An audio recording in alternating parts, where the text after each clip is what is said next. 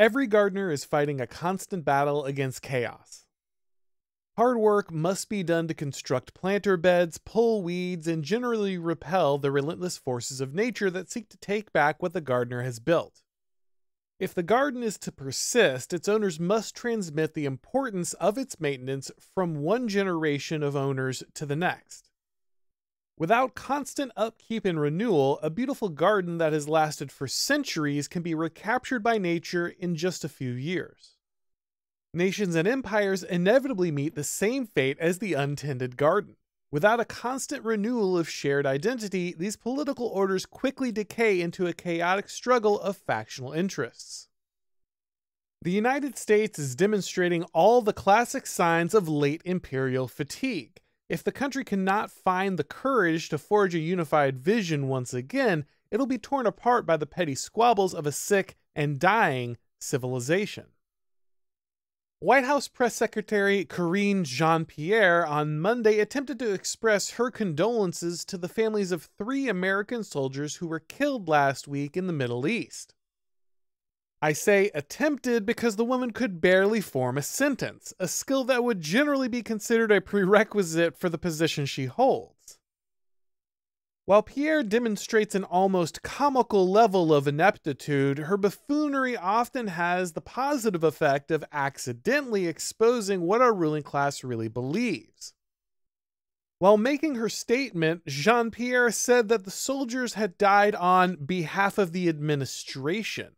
Recognizing her slip with some additional stuttering, Jean-Pierre quickly added, "and the American people," but the truth was clear. Standing armies that are personally loyal to a particular ruler or regime instead of the people or the nation are always a bad sign. A military force that identifies with the nation is unlikely to follow orders that target citizens or violate their shared values. Soldiers who feel like outsiders and share only their loyalty to the current ruler are far more likely to carry out orders against the regime's enemies.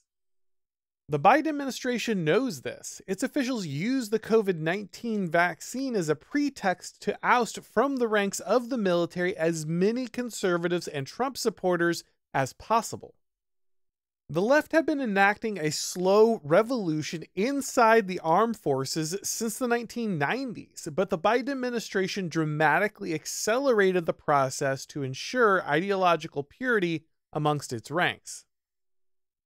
What happened next should hardly come as a surprise. The military has encountered a serious recruiting deficit after purging many of its most capable fighters for political heresy. Instead of removing its ideological bias, the administration seems determined to fill that gap by enlisting more immigrants.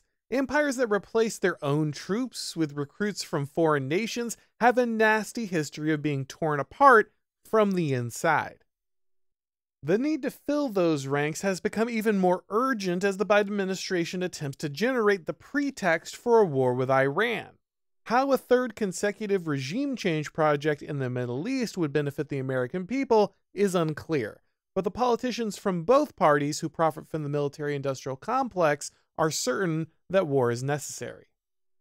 Ultimately, the Biden administration believes that the American military exists only for the benefit of the ruling class, and in less guarded or more incompetent moments, officials announce that fact.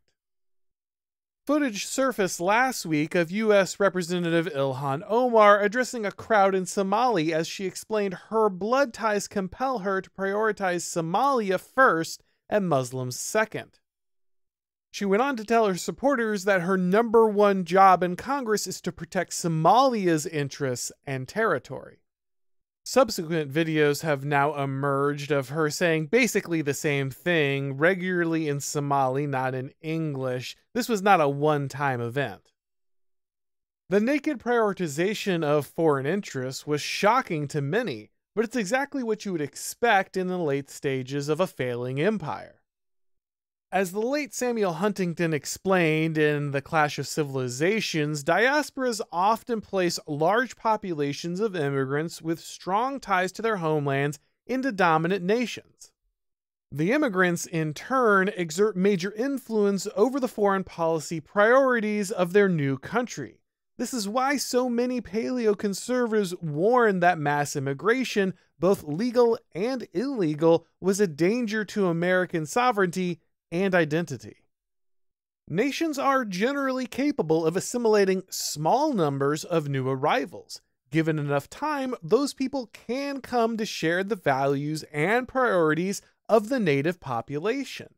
But massive waves of immigration have been drowning the United States for decades, making assimilation practically impossible.